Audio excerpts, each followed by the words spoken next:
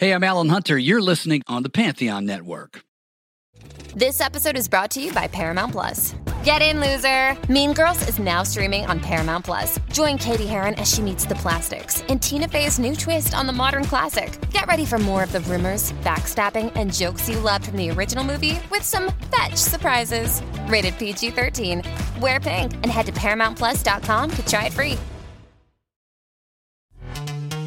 This episode is brought to you by Pepsi Wild Cherry. Pepsi Wild Cherry is bursting with delicious cherry flavor and a sweet, crisp taste that gives you more to go wild for. Getting wild may look different these days, but whether it's opting for a solo Friday binge watch or a big night out, everyone can indulge in their wild side with Pepsi Wild Cherry. Also available in Zero Sugar. So grab a Pepsi Wild Cherry and get wild. Did you know Nissan EVs have traveled 8 billion miles? Just a quick trip to Pluto and back. And what did we learn along the way? Well, that an EV can take on the world, like the Nissan Leaf. It can move racing forward and take your breath away, like the all-new Nissan Ariya. We learned to make EVs that electrify. 8 billion miles driven by Leaf owners globally since 2010. Ariya not yet available for purchase. Expected availability late fall, subject to change. What's up, everybody? It's Soren Baker here on Unique Access with Soren Baker. Thank you for listening. Today we have the honor and privilege of being joined by Dana Dane. Now, Dana Dane is joining us for our Best Album segment, and he has chosen to do Slick Rick's The Great Adventures of Slick Rick. This is definitely one of the best albums of rap history. It's also from Dana Dane's childhood friend. He went to high school with Slick Rick, and Dana was there, as you'll hear, while Rick Roll is recording a lot of his album, which is viewed by many as one of the best albums in rap history. So thank you very much for checking us out here on the Pantheon Podcast Network. And without further ado, let's get to Dana Dane talking about Slick Rick's The Great Adventures of Slick Rick on Best Albums here on Unique Access with Soren Baker. What's up, everybody? It's Soren Baker here on Unique Access, and we're talking about the best albums. And today's guest, Dana Dane, and he's got one of his personal favorites and one of the best rap albums of all time, man. Dana. That's right. Slick Rick, The Great Adventures of Slick Rick. Now, Dana, you went to high school with Slick Rick, one of your best friends, of course. So take us back to before the album came out and kind of set up what was the scene and the feeling like of New York after the success of the show and Lottie Dottie. Oh, man. I remember, well, you know, just a sidetrack, I remember when Dougie Fresh and Slick Rick pulled up into the projects in the limousine to come visit me as the show and Lottie Dottie was on fire. Oh, wow. And I was like sitting in the back of the limo with them drinking Black Dungeons. That's Old English with Guinness Stout pulled in it. So.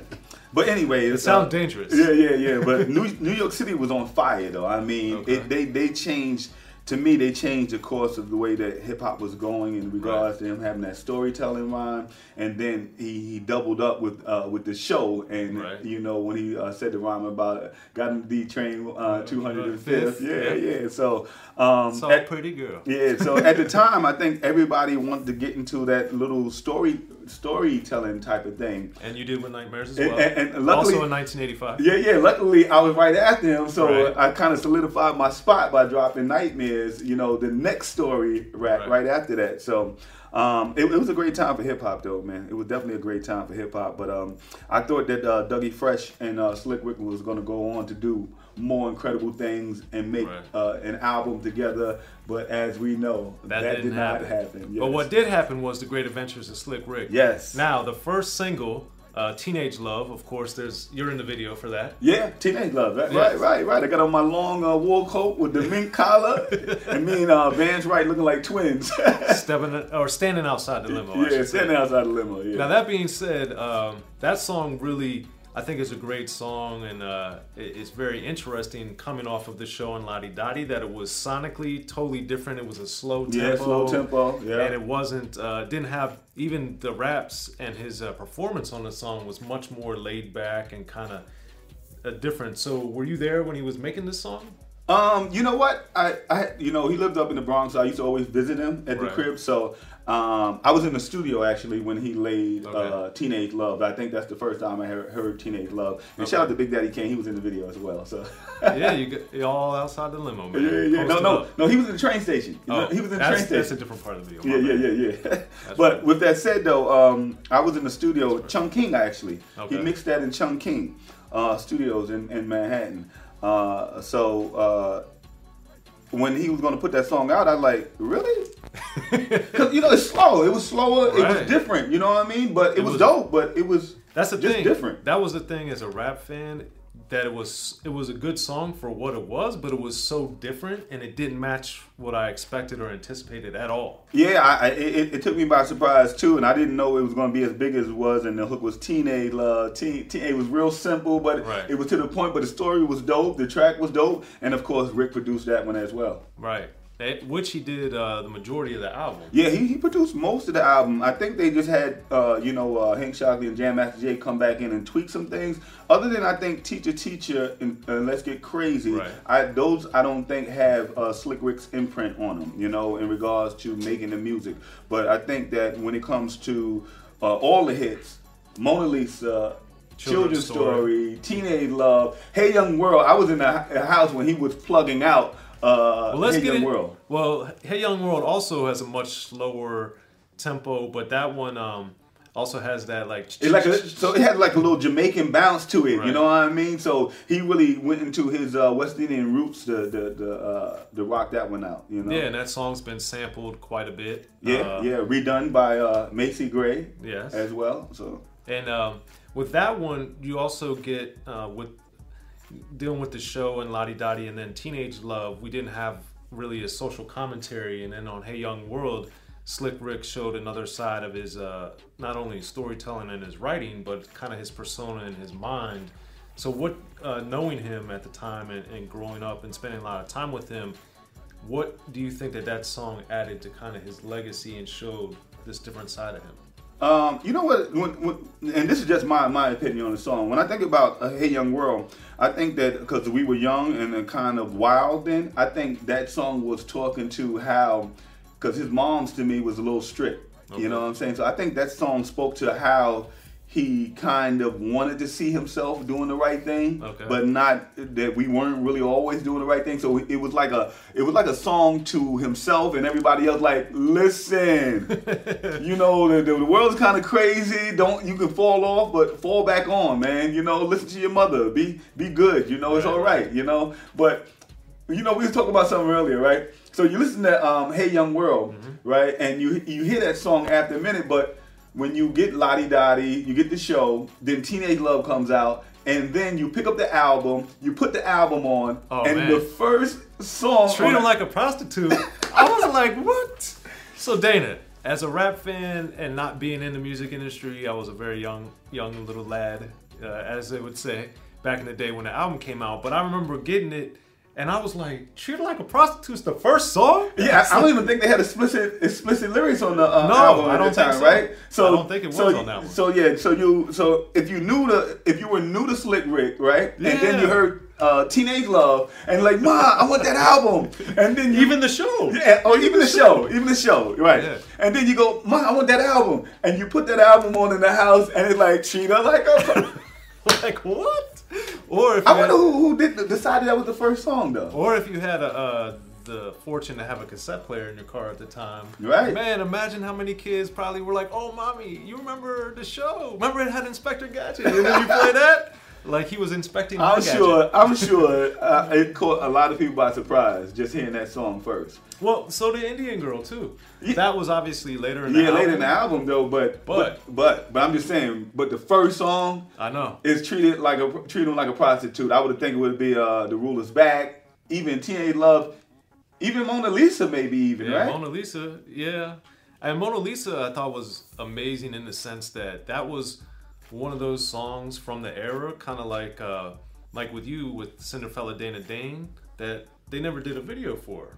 Right. But you know what's so great about that song? And like Cinderfella, you don't need a video for it because it's so visually driven lyrically. You know what I mean? Right. So, and it's kind of like true story type of thing too. Oh, really? He did buy her a slice of pizza? No, well, yeah, no, seriously. But I don't think the girl name was Mona Lisa, and if I'm correct, her name was Angie something. I can't remember. It was this girl that he liked, you know what I mean? But she never gave him the time of day. And Trevor was his homeboy. God bless Trevor. He passed away. And we used to be up in the Bronx. They used to go to this pizza shop. So I know the story, you know what I mean? So it's kind of true to life, you know? Well, speaking of stories, the biggest song on the album, the one he's most famous for, is Children's Story. Yeah, Children's Story. So with that one, I always thought it was intriguing that the way that he made this song, it wasn't a whole bunch of verses with the choruses and all that. No, that's one straight track, right? What? Yeah. So what? Do you know why or how it ended up that way?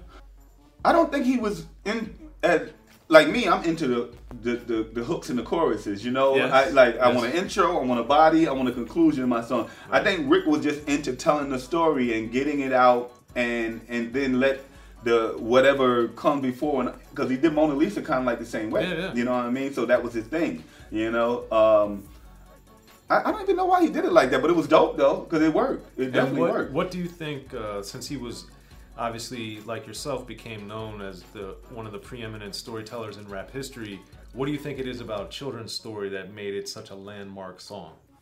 I think it just talked to every kid and grown up about bedtime stories. Okay. You know what I mean? Then, you know, it's the story itself, you know. The story is about a little kid who just went off the wrong path. He was a good little kid, and that was happening every day in the hood. You know, next thing you know, Billy just went to jail. I just played basketball with him. Yeah. Well, he went downtown and robbed somebody. Get the hell out of here. Right. So the story rang true in the hood. So I think that's what made it the one of his greatest stories. And then, you know, the setup of it was, Uncle Ricky, please tell me a bedtime story. So it was like, a bedtime story? Let me hear this. And it's like the first time you heard somebody on a record say, I'm going to tell you a bedtime story. And it's not so much of a...